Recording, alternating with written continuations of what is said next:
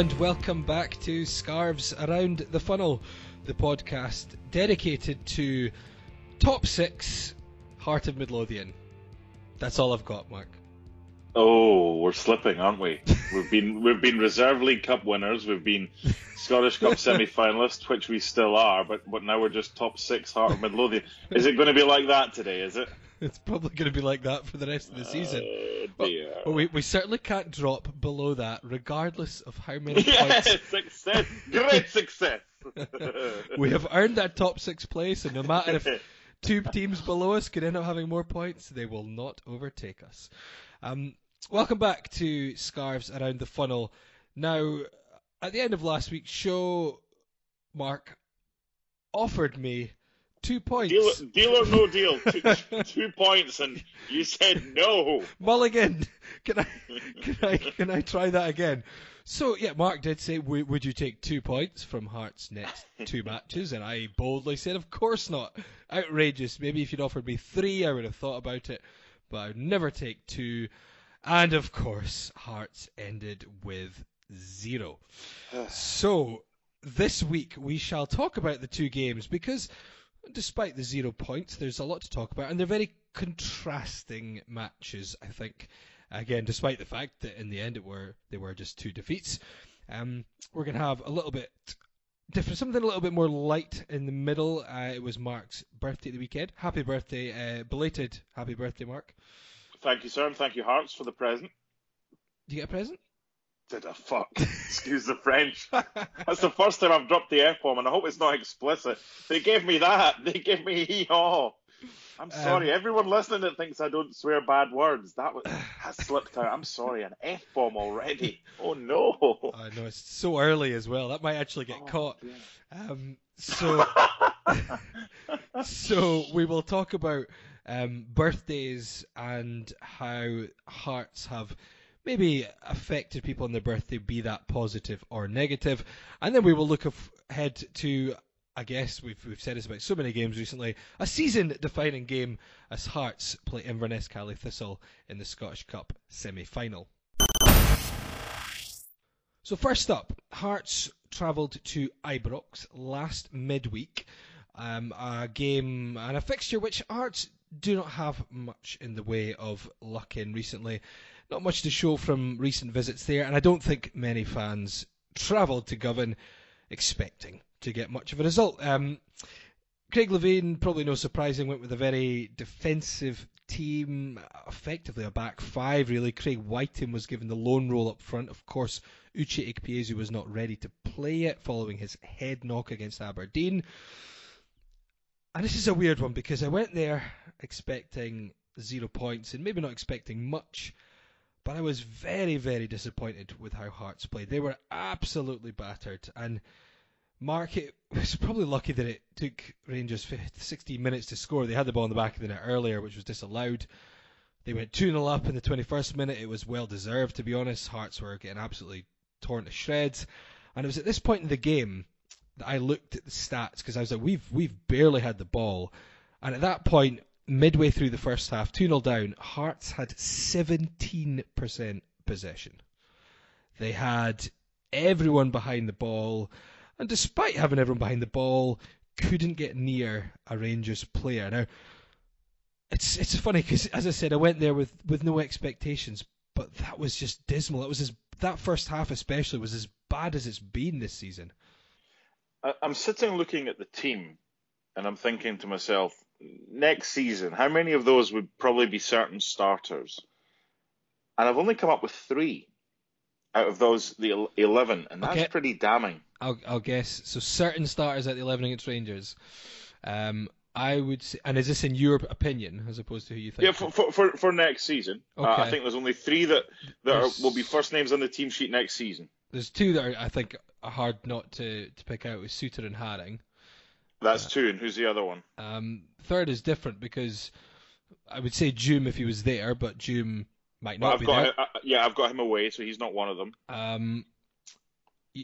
Probably say Clare.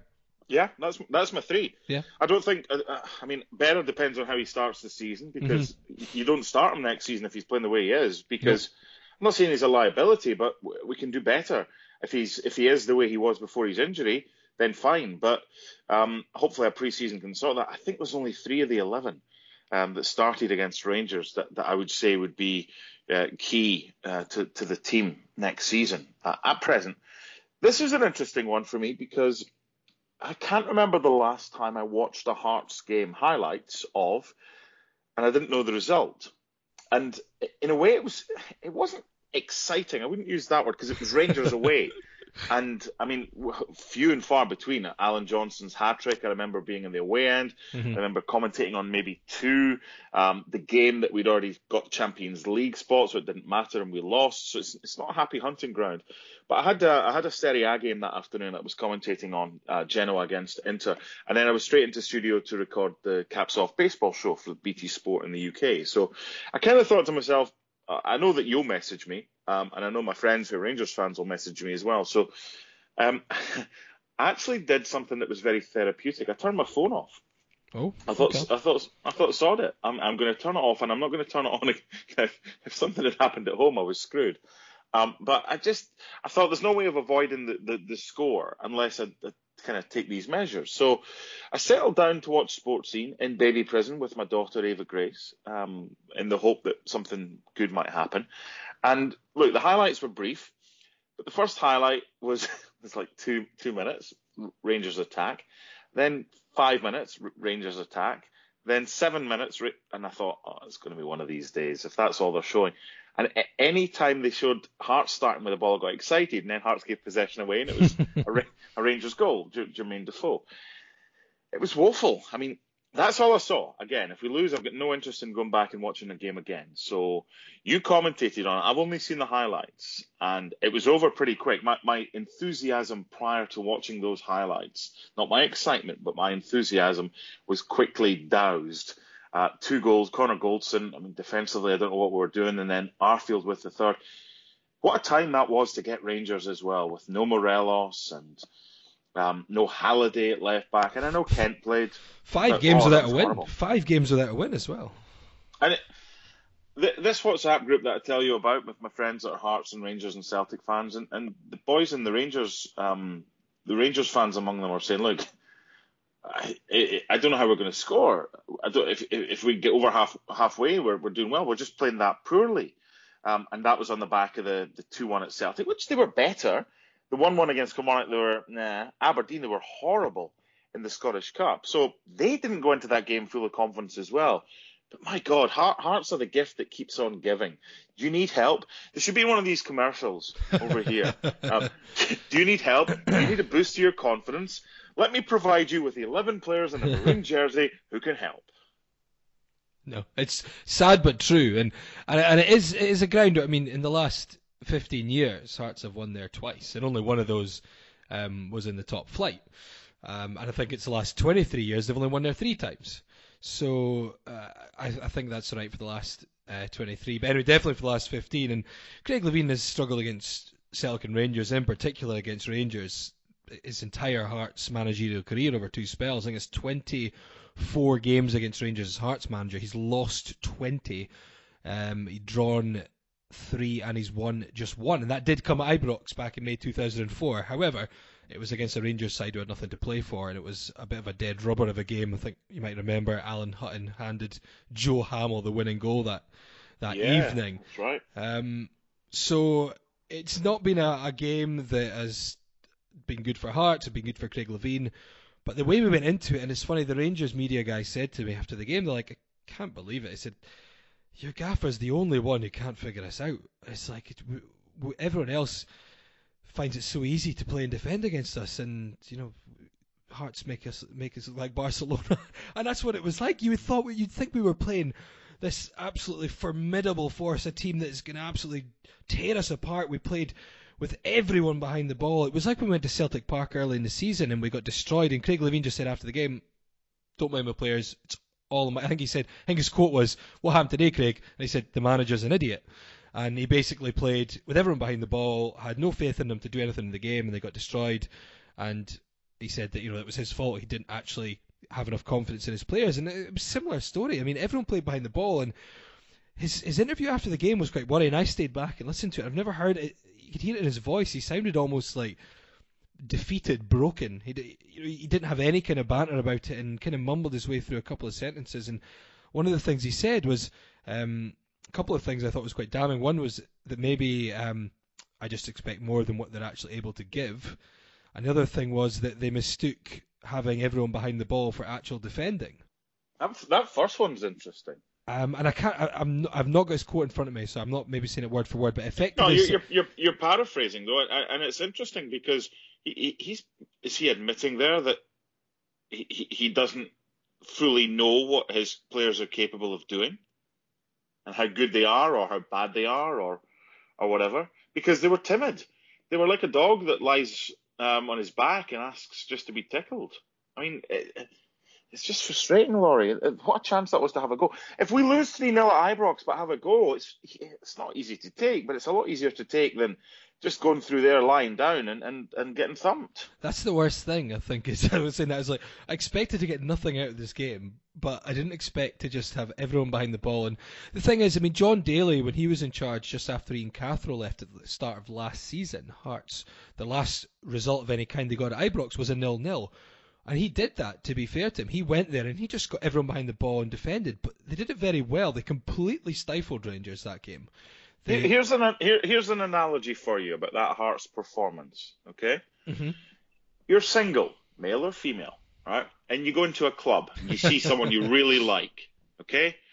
You get two options. One, you can go up to them, possibly make a fool of yourself, but at least they know you're there and they know you exist. Or two, you can sit in the corner with a pint of beer or a Campari and soda or whatever, and just look from afar and admire. That's what Hearts were like. They were never going to have a chance, but that's what they chose to do, and that's not good enough. Basically, you're going to go out and it's unlikely you'll pull, but you definitely won't pull if you don't even speak to someone. Correct. So, exactly. Take the knockback in the hope that you know what, on that one chance that your patter might actually be decent enough to attract the opposite sex. But don't just sit in the corner dreaming about what might have been, but knowing you've got absolutely no chance because they don't even know that you're even there. That's the analogy for that one. And a third option is don't talk to the girl you really like, but think, well, actually, maybe that one over there, who's maybe not quite as nice, but I could get lucky with, maybe I'll get a result out of that one. But you didn't get anything. You just went home at 11 o'clock. You phoned your Uber. It was 5 minutes late. It finally arrived. And there was nothing. And then you spent the night when you got home thinking, I wish I'd made more of that. Oh, well, there'll be other nights. No, there won't! Well, what I was going to say was the continuation of the analogy is that the munter in the corner that maybe we'll just try our luck with because we got knocked back by the first one leads us on to the Edinburgh Derby. Oh, Jesus, where are we going with this?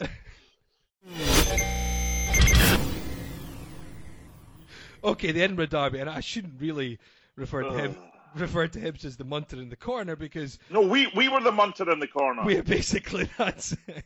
Okay. So Hearts went into the Edinburgh Derby. Now, the thing is, the Rangers one was a bad result. It was a bad performance, but I guess at the end of it, it's a case of... And I think Levine said it will be better against Hibs. And a lot of fans said, look, let's just draw a line under it. It was rubbish. We expected 0 points. We got 0 points. The big one is Saturday against Hibs. Only 1 point between the two sides. You know, a lot on the line. And with a semi-final coming up, what you really want, and with season ticket sales, with season tickets on sale at the moment, what you want is a big derby win. It doesn't matter that we've been very iffy of late, to say the least. Beat Hibs at Tynecastle, extend our lead over them, go into the semi-final. It does change the mood dramatically. So it was an important game, and I mentioned to a few people before the game that Craig Levein, for all his flaws, in the derby he's done very well as a player and as a manager, and especially at Tynecastle. 29 derbies at Tynecastle prior to this one, and he'd only ever lost once, and that was as a player. So there was a bit of optimism again. You know, it's the derby, and Hearts have generally done well in this one. 5 changes, so Shaughnessy, Godinho, Bozanic, Brandon, Whiten all out. Michael Smith, Ollie Lee, Uche Ekpiezu, Jake Mulroney, and I suppose maybe the biggest surprise, Bobby Burns, all into the starting 11. So, formation-wise, it was a kind of 4-2-3-1, if we want to call it that. But I think first of all, before we get into the game, Mark, Bobby Burns coming in, was it a surprise to you? Yeah, it was a surprise, but I'm sure you'll help remind me of the message I sent you once we got the team, saying, do you know what? I don't mind that team. Mm-hmm. It allowed Jake Mulroney to push further forward because I didn't want him at left back. Bobby Burns has played there before. He's got experience with Livingston. So it seems rather surprising that you throw him in for a game like this. I don't think it was a gamble because I think he did well. Mm-hmm. But surely playing him against Rangers or involving him prior to that, because he's come from absolutely nowhere. And we've been crying out for a left back. So I was surprised, but I thought he did well. But if it was in any way perceived as a gamble, then there were plentiful opportunities prior to the Hibs game to try him out there. Yeah, and in terms of Bobby Burns, I mean, he's still only 19. He turns 20 later this year. But he's a player who played almost 40 games in the Northern Irish top flight last season, scored 8, got 14 assists, the most in the league last season, and he's very versatile. He often played off the striker. He can play left back, can play left midfield, can play centre midfield. So I think he's a player who I don't think he would be overawed by the situation. And to be honest, I thought he did very well. And it was good to have a natural left footer in there because obviously when Garuccio and Mitchell haven't been available, we've generally had to tinker with things and put Mulroney deeper or play someone who's maybe not naturally left-footed on that side. But I thought he did well, and Hearts started the game really well. They stretched the Hibs defence. They won a lot of set pieces. Ollie Lee hit the post. Arnaud Djoum really should have scored. So then in the 25th minute, when Peter Haring nodded in the opener from an Ollie Lee corner, it had been coming. I thought it was a deserved lead. I thought Hearts started with a good tempo, and they kind of took the game to Hibs. They did. Now, whether people agree with this or not, I don't know. It's totally subjective. I thought Hearts played better against Hibs at the weekend and lost than they did at Easter Road when they won, but I didn't think they played as well. However, I thought Hearts played well up to a point. Mm-hmm. Yeah. And we'll discuss the fact that Hibs equalised so quickly was frustrating. On another day, Hearts win that, and look, I'm not saying everything's rosy in the garden, because it's not, because it takes more than one result. But Hibs games are not about playing well and coming away with nothing or getting a draw. Hibs games are about getting the result, no matter how you play. If you can play well and win, great. But these are the games that fans live for. These are the games when you get your fixture list coming out in June or July, June usually. That's the first ones I look for. When are we playing Hibs? Mm-hmm. Now, Robbie Nielsen is a friend of mine. So, he is someone who will be remembered as a Hearts manager who got the team out of the Championship by playing some great football. But he'll also be remembered as the manager who lost to Hibs in the Scottish Cup, because it was him, wasn't it? Yes. Well, exactly. So as did Ian Cathro, but I guess the problem with the Robbie Nielsen one is what happened later in the tournament. After that, yes. Ultimately, if we'd won that, they couldn't have won the cup that year. So Robbie, in some fans' eyes, and I'm not saying it's right or wrong, because they're perfectly entitled to their opinion, they'll probably not forgive Robbie for that. They'll forget all that he did before he moved down south. And they'll think, well, he was in charge and he had the chance to stop Hibs from winning the cup that year. Because it's one thing us having a go at Celtic and Rangers fans and their whataboutery and their obsession with each other. There's an element of that among the Hearts support as well. And Hearts fans, some, get just as much joy as Hibs not being successful and not winning the cup as their own team doing well. Again, fine, but that's the way that they are. I've got no issue with that. So that just proves the point that Hibs games, for some, for all of us, they're extremely important, but for some, are the be-all and end-all. So they don't care. They don't want to hear we missed chances. They don't want to hear, well, it should have been a penalty for a foul on Sousa. Yes, it should have been. They don't want to hear that it was offside for their goal. Yeah, it should have been. But hey-ho, let's go back a minute here. Let's talk about the Ollie Shaw goal that wasn't given. Let's talk about the Easter Road shot, I think by Lee Griffiths. It was like 400 miles over the line and wasn't given. So, again, the whole blinkered attitude of, oh yeah, it's a disgrace that it wasn't a penalty and it wasn't an offside. both should have been given. They weren't. But we can't sit and kind of cherry pick history and forget about the attempt by Ollie Shaw at Tynecastle, which went over the line and wasn't given, and the same one at Easter Road that they had denied as well. So it's all about getting 3 points. When we are playing Hibernian, doesn't matter how we played all right, but we didn't win. And we only played all right up until a point, because after that, we were so predictable. Yeah, Hibs did level, as you mentioned, quite quickly. It was about 3 minutes after Hearts had gone in front. The ball squeezed past 2 Hearts players from the flick on, and it did look marginally offside. I have to say, at the time, it happened very quickly. Couldn't really tell. I don't think it was an awful decision. I had to look at the replay a couple of times and kind of try and pause it.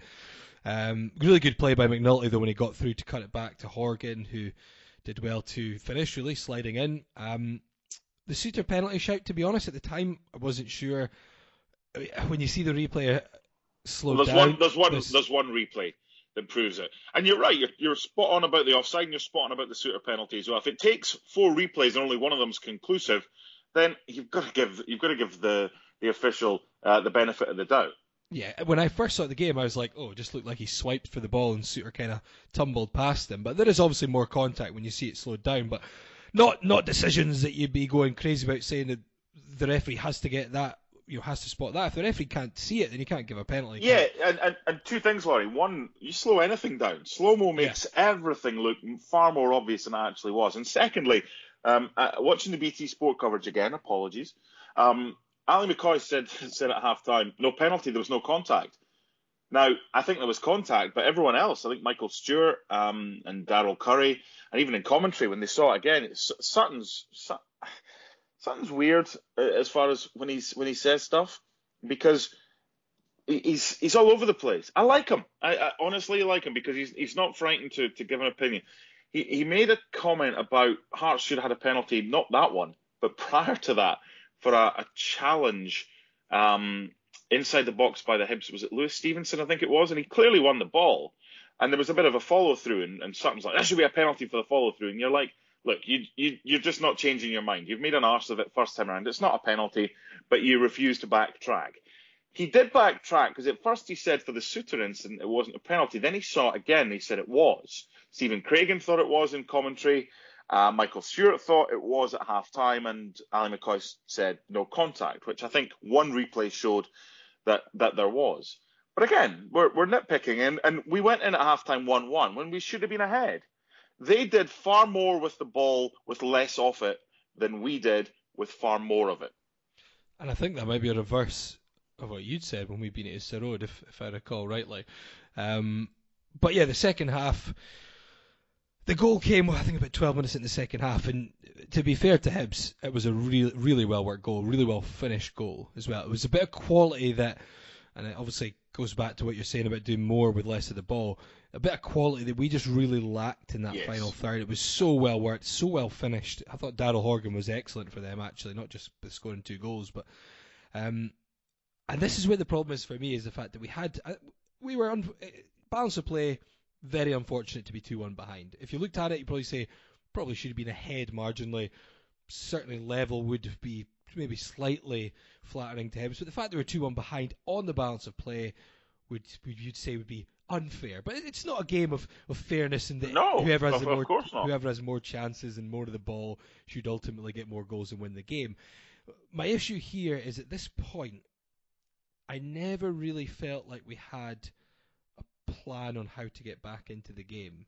It was kind of, there was a lot of the chaos factor of Uche. It was like, let's get the ball up and hope something happens, and it kind of became more and more desperate as we went on, and we just kept putting more players up there, to the point where Stephen McLean came on, Aaron Keena came on, and by the end of the game we had Ben up there as well. I think we had about 5 strikers on, 5 players playing as strikers, and it was almost just a sheer, if we fire the ball up that side of the park and we've got enough players up there, something will eventually fall. And to be fair, we made a couple of chances, but it was purely from the fact that we had so many players up there that eventually the ball did fall to someone in decent positions, and we squandered them. But I just didn't have any confidence that we've thought about, right, how are we now going to break this Hibs team down who have something to defend?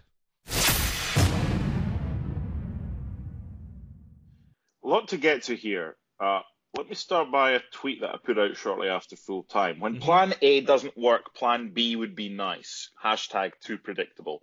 That tweet is basically what you've just said. Yeah, pretty much. Right. Now what? What we're going to do? Oh, we'll just chuck everyone forward and it'll be fine. Yeah, well, with a plan. No, it doesn't matter. Just if we have enough of the ball, then fine. Quality, and I think everything you've just said is excellent. Because I think it should be the opinion of most Hearts fans. I think Paul Heckingbottom is getting. He's like a fiddler. He's getting a tune out of his old fiddle. He's improving his players. He's got them concise. He's got them cohesive. He's got pace, middle to front, and that's something else I want to talk about. I don't think with that four that we have, and it was great to see Michael Smith back, probably ahead of schedule. We only have Souttar with pace in there. Burns isn't the tallest, and that's a concern. You're going to get a lot of effort from him. He's going to leave everything out there, but if I'm an opposition coach, I'm going to target a diagonal over the top of a guy who's 5'8". Bennett doesn't have pace. He reads the game very well. Souttar's got pace, and Smith doesn't really have pace. And we struggled. Their first goal more than their second goal, the pace element of it was something that we were unable to handle. And it came about in a bit of transition, but the second goal was good. I'll give them that. But after that, 56 minutes was when they scored. So we've got more than half an hour. So let's look what was done. Keena for Smith. Smith played an hour. That's fair. I thought Sean Clare showed glimpses, and I thought basically when Keena came on for Smith, I thought by moving Clare to right back we lost something. I think Sean Clare's unpredictable, and we've had the discussion before about him without the ball, but I really, really like him when Hearts have got the ball. And the more we can get him involved when we have the ball, the better, because he does different things. He thinks a little bit outside the box. Yeah. It's a lot easier to do that, Laurie, when you're middle to front, as he was in the first half or the first hour prior to Keena coming on and Smith going off. So when he was moved to right back, he hardly saw any of the ball. And it's not his place to go and get more, because you've got to stick to your four. You're playing as a right back in a four. That's your new position. So you've got to be able to kind of stick to that. We waited another 17 minutes. Morrison, do you know what? He put a ball in and it flew behind, and I remember what Laurie said last week in the Reserve Cup final when he was talking about the crossing. It was just horrendous. And Mulroney went off and Morrison came on. Keena didn't have the biggest impact. And then Stephen McLean for Doom. I mean, that was just a token substitution. What else do we have on the bench? Whiten. Shaughnessy is not going to be brought on unless we needed them. Bozanic. And it was just frustrating because we didn't have much nous, I think would be the perfect word to use, after they scored. And in the Aberdeen game at halftime, when we were a goal down, I'll be honest, I didn't see a way back. And that proved, we said it after that game, hopefully that was not an exception to the norm. Hopefully we can now find out, if we do go behind, that we can still turn it around, which we did that day. But even though we had chances, and June missed a sitter. He did. And that's the second one really was, I think the first one, it can be difficult when a corner comes down like that, I suppose. I thought he should have scored the first one, but I thought the second one was a terrible one. I think he just needed to control that. Yeah, and again, I want to take you back to something I was talking about, and it's maybe an ability, as I use the term ability in the loosest possible sense as far as I'm concerned, but as a commentator, you do have to see both sides of the story. Forget the whole neutrality thing, which is expected. There was no neutrality when I'm watching Hearts against Hibs. I'm not commentating on the game. I'm a fan. I'm in my own house. I've got my Hearts top on like a right full kit wanker. But that's what I do. I'm a massive fan like everyone else. And when I'm watching that, there is no neutrality to it. So I can see things, but I can also appreciate that we can't be blinkered into saying, well, Doom had that chance and forget anything that Hibs had, because McNulty's missed a sitter with his head. The cross comes in and he's headed wide. It was similar to a chance he had playing for Scotland out in San Marino. And you think, 9 times out of 10, you probably score that. So for as much as Doom had the chance, yes, he did, and we had a couple of others as well. They had chances too. Now, you could argue against that and say, well, yeah, but Hearts were pushing forward and leaving space at the back. Yeah, well, then you've got to manage the game better. And as you said, there's no point in just going gung-ho and leaving yourself open at the back. It's one thing working on shape in training. And we've said this many times. We don't know what happens in training when the players are all together. But it looked to me like they haven't worked much on shape when you're going to get a lot of the ball and you're in a more advanced average position because you're chasing a game. Does that make sense? In that you're behind. What are we going to do now that we're behind? Okay, let's work on, right, here's the scenario, boys, in training. We're a goal down. There's 15 X minutes to go. What are we going to do? How are we going to play this? Your starting position is going to be more advanced up the pitch. What do we do with passing? Is it going to be quicker? What's the movement like? Blah, blah, blah. It just didn't look like any of the players had a plan. That plan comes from the top. There's only some. I mean, Argentina at the World Cup, they didn't give a toss about their coach. They did it themselves. LeBron James for the Lakers doesn't give a toss about his coach. He does it himself. They go rogue, right? Hearts players didn't go rogue. Hearts players were hoping to find a way that they'd worked on if they've gone behind, that they can get back into the game. Now, are we being overly harsh here? Because Hearts didn't play that badly compared to what they've played with in Ibrox, for example. But I'll go back to what I said right at the start. This is Hibs. Rules go out the window. It's a must-win or else. Yeah, that's the thing. It's on after the game. I think what I said was that I expected us to play worse, but I thought we would win. I thought we played slightly better than I thought we would, but we got a worse result, which is a difficult one to take. And the thing is, as well, I think that result and performance in isolation is not a massive issue. It's always hard to lose to Hibs. Not at all. In amongst a season of, if we have very good results before it and we're doing well overall and there's not a massive problem as such, you accept that when you don't like it, but you think, well, wasn't our day. Another day, we have those chances, we finish them, they win, we win 3-1, maybe even more. But I think the problem is the fact that we're playing badly a lot of weeks and we're not getting results a lot of weeks. The fact that we played a little bit better but still lost it's very small comfort in the end, especially in an Edinburgh derby. In the broader scheme of things, 100%. We played better against Hibs than we did at Dundee.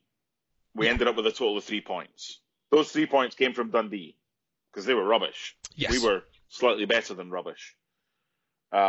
Against Hibs, and this is where we take it on now, because we've spoken about Rangers and we've spoken about Hibs. Now, I listened to the interview after the game with Craig Levein and Brian McLaughlin on Radio Scotland. Now, Brian's someone I know well from Pennycook, and I thought, asked good questions to Craig Levein. And there are those, not just at BBC Scotland, but all over the place, that sometimes are frightened to ask the question everyone kind of wants the answer to, but very rarely do you get it. And he basically asked Craig about his future and asked him about next season. And he got the sound bites. He got the sound bites that everyone was after. Here they are. I'll be here for a while yet, said Craig Levein. Hearts boss tells BBC Sports Scotland or Sports Sound he's going nowhere. The next question that Brian asked was not around the houses, but again, he got a good soundbite, which was along the lines of, I'll be in the dugout next season. I'm going nowhere. Now we take this forward and we're in a position where most places it wouldn't be his decision, but at Hearts it is. So I then finished the tweet with lots to discuss on the next Around the Funnel podcast. And here's where hopefully we'll be able to get a few of the comments. Now, there was a lot of responses to this. A lot of people retweeted it and put their own comments in. But this is what got me. I think of all the people who corresponded to that tweet, whether it was replying or retweeting with their own comment, I think, Laurie, 95% of them want Levine out. That's a high number. We were getting tweets about, I've been a season ticket holder for 30 years. There's 6 of us in our family. We all have tickets. I'm not renewing. I'm not sure I'm going to renew. There's a lot of that. A lot of people are fed up with what's going on at Tynecastle right now. This is a concern. And I think one of the things here is, now, I understand Craig Levein can sometimes get on the defensive. I think things that fans take the wrong way, and I'm not saying I take it the wrong way, I think fans take the wrong way, is maybe what they perceive as the attitude from him saying there that doesn't matter, this is, I'm in charge, I'm not going anywhere, and it doesn't matter what happens, this is my post. Even if he'd come out and said, look, I don't want to go anywhere, at the moment I don't have plans to leave, but, it could get taken out of my hands. Even if it just to show a little bit of acceptance that sometimes things aren't acceptable. Look, the results aren't as good as I'd want them to be. I'm not planning on quitting, but if, just the suggestion, say I'm going to be here for a while, just like anything, say I want to be here for a while longer, but it's life as a football manager can be short and you don't know what's going to happen around the corner.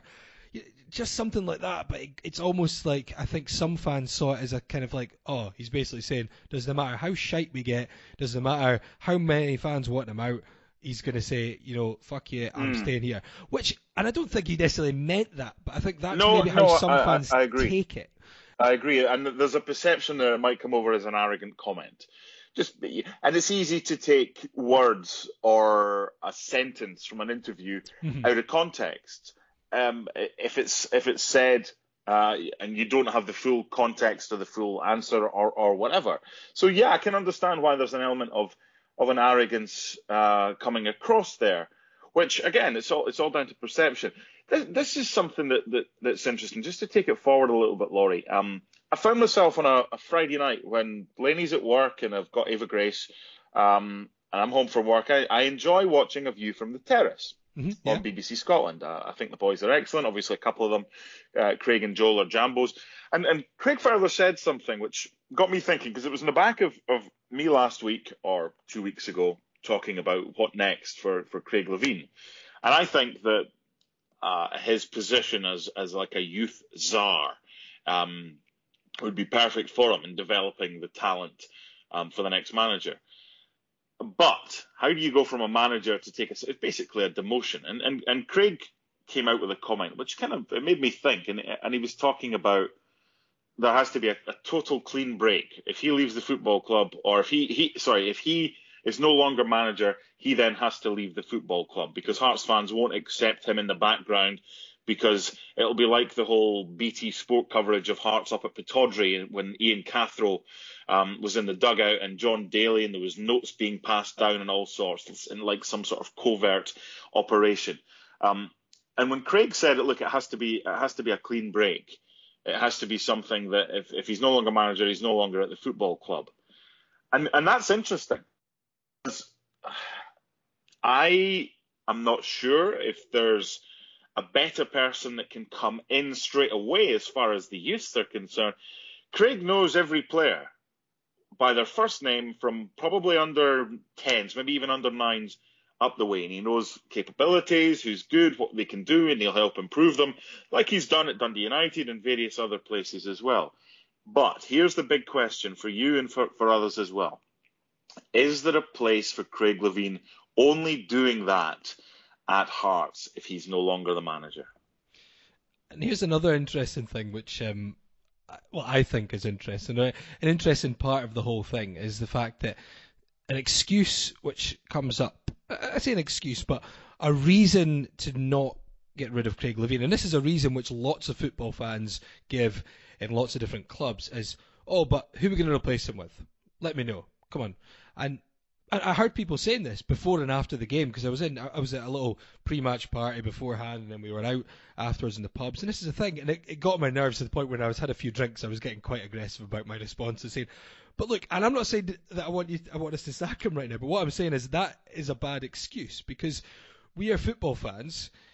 If you're a football club and you've got a position where you think the person doing the job isn't performing and you want to find someone else, it is the job of the football club to go, right, okay, let's recruit.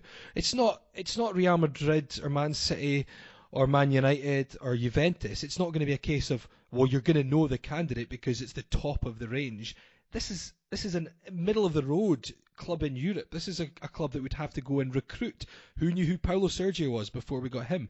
It's a case of going out and saying, right, let's put it out there, get the applicants in, let people give us their vision, their experience, what they want to do with the club, what they think they can do. Let's get the best ones in. Let's talk to them. That's what you do. In a football club, I know it's different than an everyday job, but part of it's still the same, and part of it's still down to recruitment. You're not just because football fans don't automatically know someone who should be able to come in and do the job. That doesn't mean that you just forever accept mediocrity if that's what we've got. That I've never understood that from people at a team like Hearts. I can understand it to a degree, as I say, at a top level club where you're not going to get a manager who you've never heard of usually because, well, you don't get someone obscure into a Real Madrid or a Bayern Munich or someone like that usually. But for Hearts, you're not necessarily going to know who a good potential boss is. I'm going to do a little bit of numerology with you. You ready? Mm-hmm. Yep. I'm going to give you the number 2.25 million. Okay. Any idea what that could refer or relate to? 2.25 million. Yep. Not off the top of my head. Yeah, I didn't expect that because it's something I've just made up. But I've made it up. No, but I'm going to explain, and all should become clear. 2.25 million pounds is made up of 5,000 Hearts fans deciding that they're not going to renew their £450 on average season ticket. Again, numbers plucked from the air, but alarming numbers. 2.25 million is made up of 5,000 of the around 14,000 season ticket holders right now, not renewing at approximately 450 quid. So give or take £250,000 or so, 2 million if it's 400 quid, whatever it is for a season ticket, depending on where you sit. That's a lot of money. Now, Anne Budge came in and said that she wasn't a football person. Now, I'm not saying she is now, but she knows a hell of a lot more than she did then. But she is a business person. She has developed a company, an IT company, which she sold for a fortune. She knows numbers, numerology in her bedfellows. She would not want to lose a seven-figure sum. That seven-figure sum is not $1 million. That's about double that, 2 to 2.5 on average. If 5,000 decide, that's a big number. Okay, that's more than a third of Hearts fans. And I'm not saying don't, because I want everybody to renew. But there's different circumstances in life. Okay, things are expensive these days. So you've got, you know what? We've got 2 season tickets. There's £1,000, or we've got to spend. We could go on a holiday with that. Do we want more of the same? So the decision there, to cut a long story short, is if it's more of the same, and potentially you're going to lose out on a 7-figure number, I think you have to act. So it's interesting to see or not see if there's information being drip-fed out as to how many season tickets have already been sold. Because it's easy to find over the last few years. Hearts have been up 13, 14,000 over that. Maybe there's come a time whereby people are saying, and this is only based on the smallest replies. Okay, so we're taking a straw poll of a small handful, and we're multiplying it by a big number. But we're getting a lot of people saying they're not going to renew or thinking of not renewing. That's going to cost Hearts a lot of money. Is it money Hearts can afford to lose? Now, to take that further, getting rid of Craig Levein is what some people want. But keeping the system in place, the managerial setup in place, I don't think those, again, for want of another number, 5,000 Hearts fans that decide not to renew will suddenly rush to Tynecastle because Austin McPhee or John Daly or Liam Fox is taking over. So there's big decisions to make here. And as you said, quite rightly so, it's easy to say, well, we don't want Levein anymore. Well, who's next? There'll be a few. Look at Hibs. Hibs fans are like, wait, what, Paul who? He wasn't even their first choice, if you remember rightly. Yeah, he wasn't. And look what he's done. So this is a big few months for that football club, and whether or not it all depends on what happens. Because make no mistake, and this is why I think we're going to get to this as well. For me, if Hearts lose to Inverness, Craig Levein's position becomes untenable. On to more lighter topics, for now anyway, before we talk about the semi-final, which we will not have much time to talk about, but that's maybe a good thing before it happens. It was Mark's birthday on Sunday, 7th of April. Happy birthday, Mark. I won't ask you how old you are. 42. So I put it out there that obviously Mark's birthday, as you mentioned earlier, was ruined by Hearts, because we're football fans and it's the be-all and end-all. So I asked about your birthday memories when it comes to Hearts, and did you have a great day out? Was there a birthday ruined by Hearts? Was there a birthday that was made fantastic by Hearts? So thank you for your feedback. I'll go through some now. Simon said 2 years in a row he had £5 on Prince Bouabin to score the first weekend of his birthday, and 2 years in a row he scored first. He says, all thanks to Always Gorgie calling him shite in the pub before the game. Your pal, Whitburn Hearts, says, we beat Queen of the South 2-0 to win the championship on his birthday. Many happy returns, Mark Donaldson. Gordon Reed says, Gorgie sweet hospitality for his 50th birthday celebration. Game chosen was 2010 against Aberdeen. Pre-match bookies form in hand. 4 educated adults toasting my 50th birthday did not for 1 second consider a 61 5-0 scoreline on his 50th. As the song goes, regrets I've had a few. Yes, could have been a big winner for Gordon with that one. London Hearts is just the best Hearts website for stats and for dates. And I also want to mention as well, the Hearts Museum have been really helpful with DMs to you and for your commentary, and for us as well, about things that have happened and stats ahead of certain games. So thank you to them too. Now, the London Hearts website, you go into the statistics page, you can choose on a particular date. And it'll tell you when you go into it how many times Hearts have played, if they've had more wins, fewer wins, or the same as far as the total number of games is concerned. So if you would give me a minute or so, maybe bearing in mind the last time I said that, I think I took 6 minutes. Hearts have played on my birthday 9 games since I was born. Obviously, I don't remember the first 2 because I wasn't going to the games. So the Hearts have played 7 times that I can kind of remember. We beat Motherwell 1-0 at Fir Park on the 7th of April 92. Drew 1-1 at Tannadice in 2001. Gary Wales equalising Stephen Thompson. Lost 2-0 at Ibrox. Billy Dodds with 2. Drew 1-1. This isn't looking good. Drew 1-1 at Fir Park. There's a win. There's a win coming Motherwell. There is. Michael Pospisil in 2007, a 1-0 win over Kilmarnock in front of 17,000. Alex Keddy's own goal, giving us a 2-1 win at Dunfermline in 2012.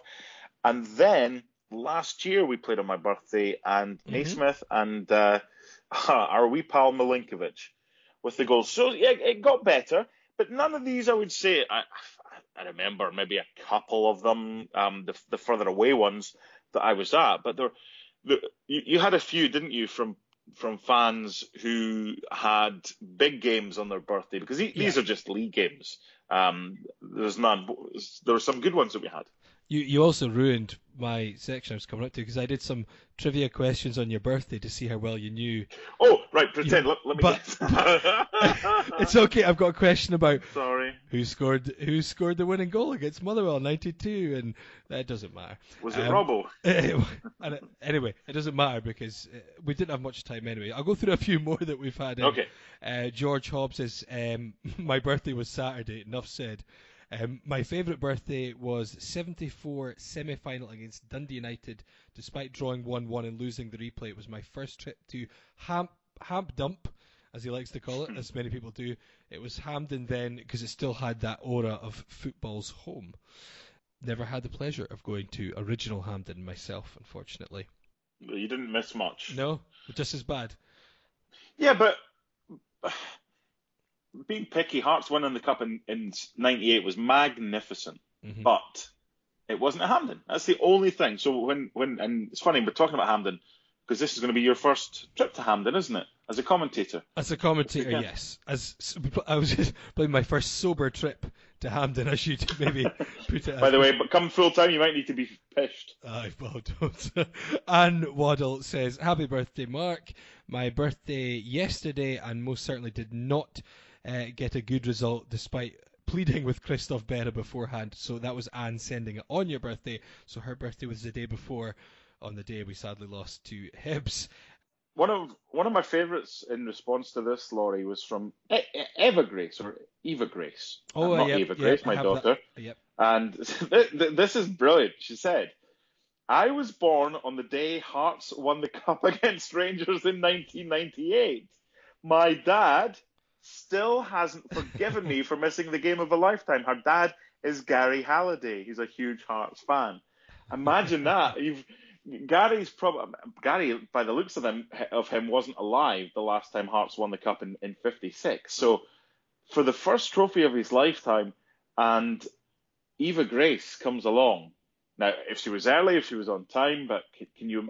I mean, it's a double celebration.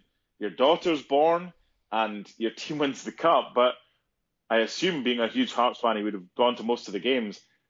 To not get to probably the biggest game of his life. Wow, I tell you that I'm surprised Eva Grace wasn't drowned when the baby's head was wet later that night. Wow, there'd be so much beer. Billy Steedman says, "Happy birthday, Mark. My 25th was the opening of the Gorgie stand. Robbo scored a diving-headed winner. Carmen Carter had a good one. The Stamp Derby was my 20th birthday. Oh. I ended up about 6 rows forward of where I started when he scored, as did I in that game. Andy Grant, April the 1st is my birthday, and usually that weekend, usually the weekend around that date is good results.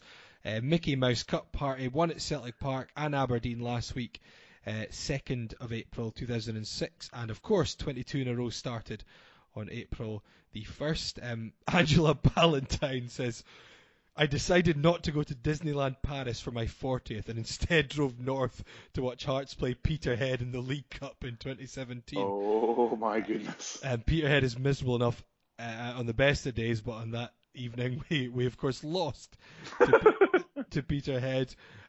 Tyson says his 18th birthday was the 2-2 game at Easter Road. It's not over till the fat striker scores.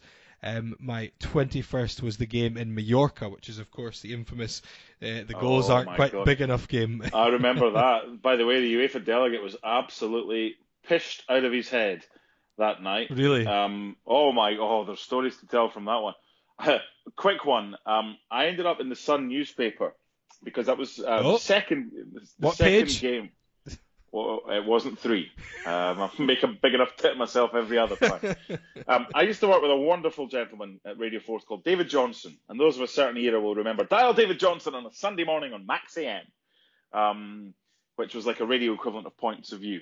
So, came back from Mallorca. So the first trip was to Estonia, and the kit, I shouted so loud when, was it Lee Makel scored against Lantana? Yes, 1-0.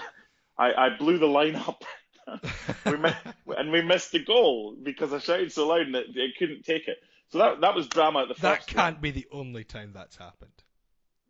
Well, technology's kind of improved since then. I think it was like a piece of equipment that I'd put together having watched Blue Peter, and here's how to produce a radio commentary overseas. Paper mache with pipe cleaners. Yeah, exactly. So the second European commentary that we did on Radio 4 was Mallorca. Now, we got there early, like you do. We didn't get in because we were so early, so I just went round the side and got in the side door. And it became clear that there were issues with the goal and that there was a camber in the goal mouth, and the middle of the goal was closer to the crossbar than either post. So they were getting diggers and whatever, and the UEFA delegate was offered whatever he was offered by them because there was something not right to let the game go ahead, and Chris Robinson was having none of it. He wanted a digger to dig it up. Anyway, they eventually got it sorted.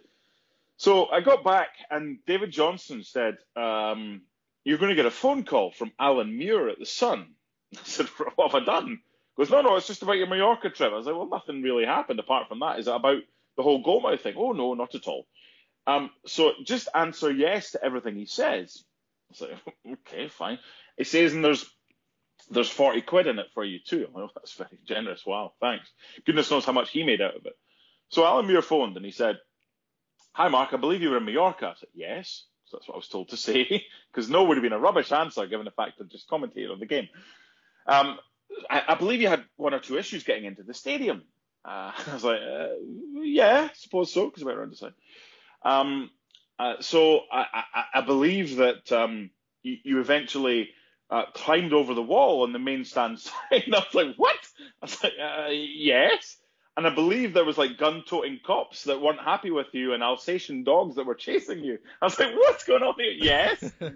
And I'm actually going to send you, Lloyd. I've still got the cutting from this, from the Sun newspaper. So it transcribed as hero young commentator or rookie commentator Mark Donaldson escaped baton-wielding cops and nippy Alsatian dogs and heroically got into the stadium. I was like, what a load of shite. I just went around the side and got in a side door. But that was the... David obviously had told Alan, because I'd come back and said, oh, it took us a bit of time to get in because we had to go around the side. They just fabricated the whole story. So he probably got a couple of £100 out of it. I got 40 quid. And the story is utter bullshit. But it ended up in the newspaper. Anyway, I digress. Where were we? Mallorca. What a trip that was. Goodness me. I'm probably going to have time to go through everyone's birthday stories. So apologies for those who have sent them in and I've not got to them. Again, thanks for passing them on. I did quickly want to mention, because my birthday's coming up next month. Interestingly, I did what you did. I went on to London Hearts on my birthday. Any good ones? Well, this is a random thing, because I very rarely, and because I'm sad, and you're probably similar. In my time, there's very few even players who'd been a trialist at Hearts, so I wouldn't have at least know the name. Right, give me the date first, and I'll see if I can come up with this. Well, this is a player who played in a game that took place on my birthday. Because my birthday is the 25th of May, it generally doesn't have minor competitive that's late. games. And I'm lying to you. This is actually not the game. What I'm talking about is a player who was born on my birthday. Oh, right. So, because the only game that Hearts have played on your birthday since you were alive is the game I was at. Hearts 1, Dundee 0. Yeah. Craig Levein clinched third place. Stefan Mahai's last game, nice cross, diving header by De Vries, 15th of the season. I remember it well. In fact, just to add, if Hearts win on Saturday, only the second ever competitive game on my birthday will take place for Hearts in the Scottish Cup final.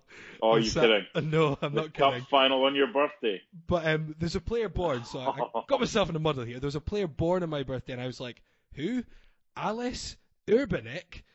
I don't remember him at all. I remember him. So he Urbanek. Yeah, but that's... Anyway. Why did... He was a trialist that never got a deal, or did he get a short-term deal? Czech left-back who was a trialist and played as a substitute in one pre-season game in Austria between Hearts and Slovakian side Spartak Trnava. He came on for Andy Driver just before the hour mark. Never appeared again. Played in Czech Republic and Slovakia. And I've got him. Yeah, 38-year-old, 25th of May, left-back, 5'11", ex-Czech under 21. Ales Urbanek. Do not recall him even being a trialist at Hearts at all. So that was just a bit of a random one, because usually, even when you see the trialists, you're like, oh, I forgot about them. If it was my time, I mean, obviously if it was years before, maybe not. But and there was another player that game, Georgi Popakadze, who played. Bless you. Who I also don't remember. What? Popakadze. It was a Georgian who. Let's have a look here. Who came on for Takis Fisas at the same time in the same match. Appears to also be a left back. Still plays currently in Kazakhstan. Has 11 caps for Georgia and was on the bench when they beat Strachan Scotland 1-0. There he is. my birthday is a bit more obscure for yours when it comes to Hearts, unfortunately. You've got better stories than me. I've got like 7 league games that are dull as dishwater.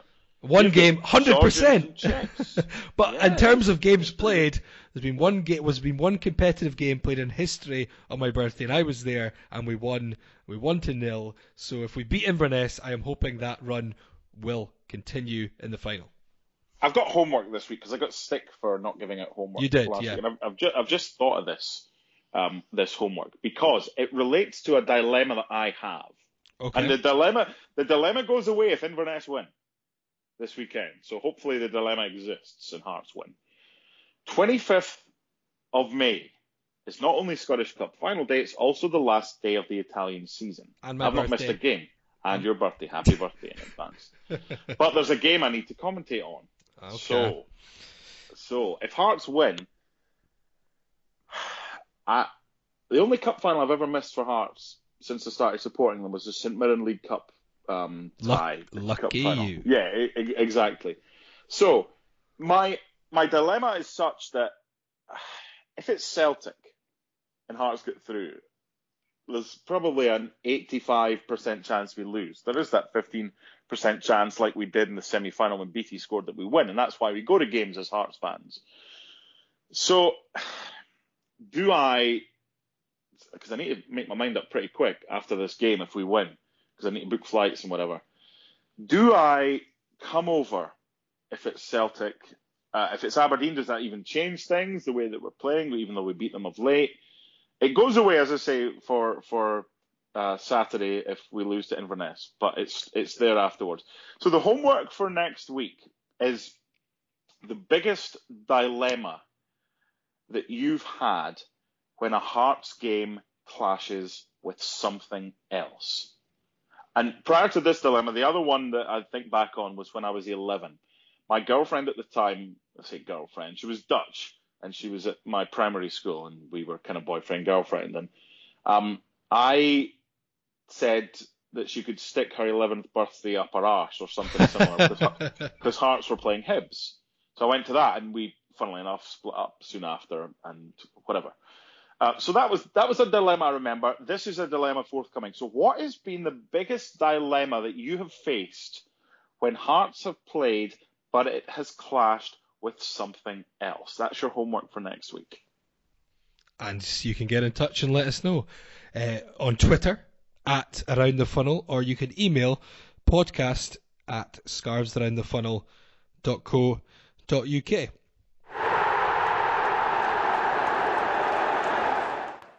So finally, we've not actually got much time, Mark. So we'll very briefly talk about the next game for Hearts, which is the biggest game of the season. It's Scottish Cup semi-final at Hampden against Inverness. Hearts' first Scottish Cup semi-final since Craig Beattie scored and put Celtic out back in 2012, and Hearts went on to win it.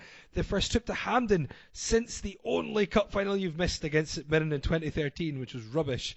And Hearts' only ever previous Scottish Cup game against Inverness was the first ever meeting of the sides back in January 2002 under Craig Levein. It was their first home defeat in the Scottish Cup in 20 years as First Division Caley triumphed and progressed through. And do I even want to mention the last time we played Inverness in a semi-final? Because that was in 2014, and I gave you commentary duty. Yes. And Hearts lost to 9 men Caley Thistle in the League Cup semi-final at Easter. When they had the ball in the corner flag with possession, yep, with a minute to go of extra time.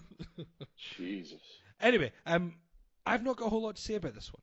I have. Okay, but I'm going to say it quickly, and I'm going to give you the team. Go. Zlamal. Yes. Smith, Suter, Berra, Burns, Lee, Haring, Joom, Clare, Mulroney, Uche, Ikpeazu. Same team. You destroyed our dreams against Hibs. You can bring our dreams back to life and keep our cup dream alive. Give them another chance. You went and did that against Hibs. Wasn't the worst performance, but be more clinical. Get the job done. A second chance in life is what a lot of people deserve. Whether they deserve it after losing to Hibs, for this, it doesn't matter. That should be the team in a 4-3-2-1 formation to get the job done against Inverness. Okay. Are you expecting them to get the job done? Yes. But I expected them to beat Hibs. But I don't know how they handle Uche. I honestly don't know how they handle. I thought McGregor and Hanlon handled him very well because I don't think others stepped up around him. But they're less experienced. They'll never have dealt with someone like him before. apart from in July when he scored twice against them. Shut up. Don't ruin the narrative. Sorry. Oh, yeah, we beat them 5-0, didn't we? Yes. And, yeah, they played against them. Sorry. They will never, since August, have dealt with anybody like him. July. That's true, isn't it? No, since August, they won't have dealt with anyone like him. That's okay. Because we played in July. Okay. Let's not overanalyze this. If Hearts play well, Hearts win. If Hearts produce the performance they did for the first hour against Hibs, they win. If Hearts lose, it doesn't bear thinking about. Okay. But wait, one big question. So we're on Wednesday this week before the semi-final. It'll be next Wednesday when we talk and broadcast this out again. If Hearts lose the semi-final this time next week, will Craig Levein still be Hearts manager? Yes, because there's no point in getting rid of him without a succession plan. So I think the writing would be on the wall, but I don't think you get rid of him because. Well, I'm just wondering if he would. But I'm guessing what you said, he would be the type to. Yeah. I'm second guessing myself because you know what? Even if they didn't have a succession plan in place, there's nothing to play for if Hearts lose. So it doesn't really matter if it's just temporary coaches or whoever in charge, just taking them through to the end of the season. So, you know what? The more I think about that, if they are to get rid of him after the cup tie against Inverness, it doesn't really matter. Because if they're going to get rid of him anyway, who cares about the last few games of the season? After the Hibs game, let's be honest, we're not going to finish third or fourth. The only way we're going to get into the Europe basically is by winning the cup, because if we lose the cup, I mean, Kilmarnock are going to get into Europe, which is highly likely, so it's going to be the top four. It's going to be Celtic, Rangers, Kilmarnock, Aberdeen. So even if Celtic and Aberdeen meet in the final, and Kilmarnock don't finish in the top three, Killie are going to get in because the fourth place is going to be for the cup. So you've got Hibs ahead of us, Aberdeen ahead of us, Killie ahead of us. I think if Levein is given his jotters, I don't think it'll happen, but if he is given his jotters, then I don't think it matters because we don't need to make a decision there and then about the future. What do you think? You're probably right. I think his time will. I think the writing will be on the wall, as you say. If we lose to Inverness, whether by 4 days after the event that has actually happened is another thing altogether. But yeah, it's season defining. So a must-win game for Hearts. Yeah. Sorry. Can I ask you one question? Yeah. And for Hearts fans as well. If you were offered right now, this is a good one. I've just thought of this. This is good. Right. A or B. All right. There's two boxes. If you were offered Hearts winning the Scottish Cup right now and Craig Levein staying on, or Hearts not winning the Scottish Cup. Oh, come on. And what? Hey, don't shoot the messenger. Hearts not winning the Scottish Cup and Craig Levein going. Which one are you taking? You've got. If anyone says they would rather not win the cup just for Craig Levein to go, then that's stupid. That's just stupid. I agree. Of course. I bet there are people out there that are like, nope, no cup. Levein's got to go. A better question would have been, would you take getting to the cup final and Levein definitely staying, or losing to Inverness? Because getting to the cup final is like getting knocked out in the third round. If you don't win it, who gives a damn? But that's what I mean. But that might be more interesting, and some people might have thought, well, even on a this is a crucial question. That's rubbish. This is like it's not a rubbish question because I wonder: are there people out there that would choose option B? Are there people at their wits' end with Craig Levein who are fed up at watching this style of football that are like, don't want the Scottish Cup, want rid of him? I hope there's not. Give me the cup. Give me the cup all day long. Anybody out there that doesn't want the cup, but you get Levein going, let us know. That's your hot take. Come on! In over half a century, Hearts have won 3 trophies, 3 Scottish Cups. That's all we've won. So what? Every 15 to 20 years, we win a trophy on average, going by the last 50, 60 years. And if anyone says they don't want to win a trophy because they don't like the manager that much, that's got to be nonsense. Come on. I want him knighted. If we win the cup, I want him knighted. Okay, steady. I mean, I take winning the cup. I don't want to go that far. Anyway, okay. Well, let us know if anyone out there would forego a cup win just to see Craig Levein go. Then let us know. Do you think there's anyone there? There can't be. I would be very surprised, but maybe there is.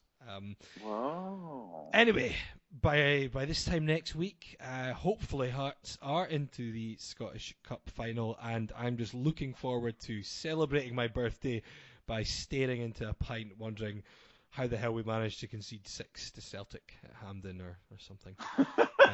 If I give you 2 points now this weekend, would you take it? No. Yeah. Robbo, I love you, but don't you dare. Don't even think about it, Robbo. Come on, son. Come on. Big Hearts man, Robbo. Right. Don't be naughty. Go on, Robbo. Go on, Craigie. See you next time. Bye.